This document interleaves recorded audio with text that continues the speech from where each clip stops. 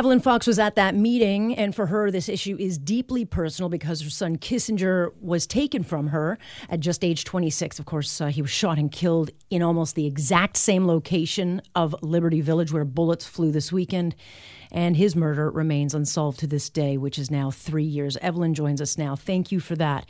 I have to think that whenever you hear about the gun crime, and we've talked about it before, it has a real impact on you as a mother who has suffered the consequences of violent crime.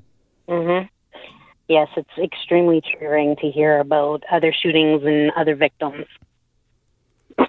What does it do? Is there, obviously there's some kind of post-traumatic stress that goes along with this, but take us through so that people have an understanding. You know, you're living with the grief of an unsolved murder of a child taken from you by gun crime. He was at the time helping someone who had gotten caught, I think, in a fight. And, so for you, you relive this every time a shooting takes place? That's right. So, for instance, just with this past weekend, as soon as I saw the news flash saying there was a shooting at Liberty Village, my heart just sunk. And when I saw that it was at the very same club that he was shot outside of, all the whole scenario of my son being shot and, the pounding on my door at 4:30 in the morning from my family members coming to get me, to bring me to the hospital and tell me that he was shot, right from the beginning straight to the end when I watched him take his last breath, it just cycles in my mind over and over and over again all day long. And all it does is my anxiety gets extremely high to the point where I feel like I'm going to vomit. It's just, it controls every aspect of your mental and physical being. And yet the headline fades away and you're left to sit with your grief as with your daughter and her kids.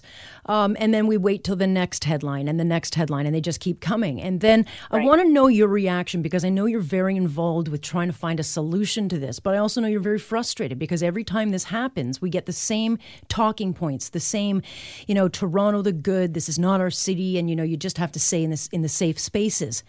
Mm-hmm. And your reaction to that? What is a safe space? What space is safe? We have seen shootings right into Bridle Path. Where is there a safe space? Yes, it might be safe for some, but it certainly isn't safe for all.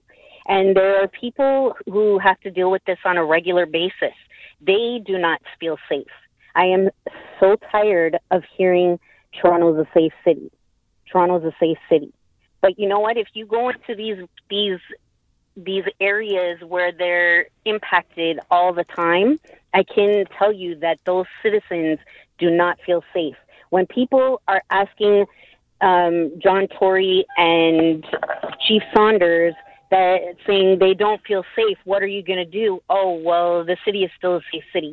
You're basically telling them that they have no valid reason for the way that they feel. You can't tell them how they should feel when they feel like they've been impacted in some way.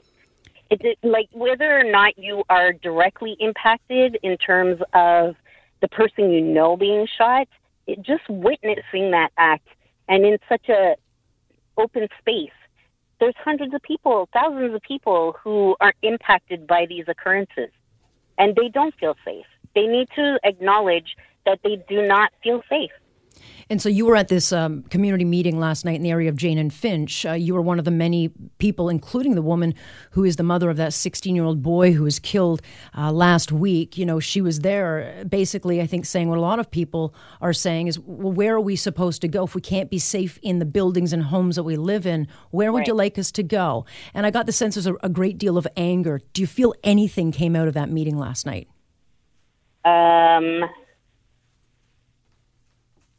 No, I don't. I think that Chief Saunders, I think he heard what the residents were saying in terms of the way that the police should be interacting with the community. So, that they need to hear that. We have an officer called Randy Arsenal, who is in 43 Division, who exemplifies what it is to be a community officer. Like, he honestly should be in Mornell Court training everybody in that community before they go on to a different community for their posting, because he is just amazing. And as I walked past, even to get to this meeting, I saw 3 bike cops in the same remote area, maybe 10, 15 feet away from a group of people that were sitting around a table, and they were kind of in like a little huddle talking to each other, but not even engaging with the residents. And like, if you want to be taken seriously in that community, you have to be able to engage with that community and make them feel as though you're not judging them. You're not there to police them. You're there to protect them. So I think that Chief Saunders heard that from the residents. But the overall, I mean, we hear the same things over and over and over again. Right. Yes, we'll put cameras in. Yes, we'll do this. Yes, we'll do that. They might put a few cameras in, but do the cameras work? How long will those cameras be working for? Right, until the next shooting. So, it's a multi-pronged approach. It can't just be one thing. You got to get the communities built. You've got to get the community to take pride in their community, and you've got to make the area safe. But, without question, the data tells us that they have to go tougher on gangs. And we're at a point where we just don't even have an honest conversation about the fact that it's a gang and gun problem. If we can't admit there's a problem, Evelyn, how do you solve it? I don't know.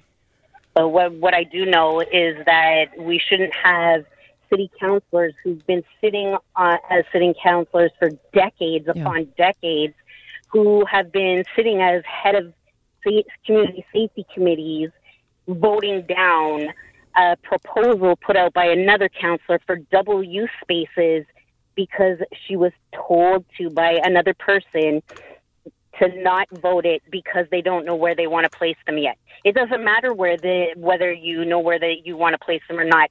You vote yes to make sure that they are going to be doubled, and then you figure out where they want to go. The fact that she brushed me aside, and even after I went to ask another question from her after she said something, she had said, "We want to hear from somebody else," and like completely deflected me. I couldn't believe my eyes. That's the whole purpose of that meeting, was to answer the tough questions. That's her job.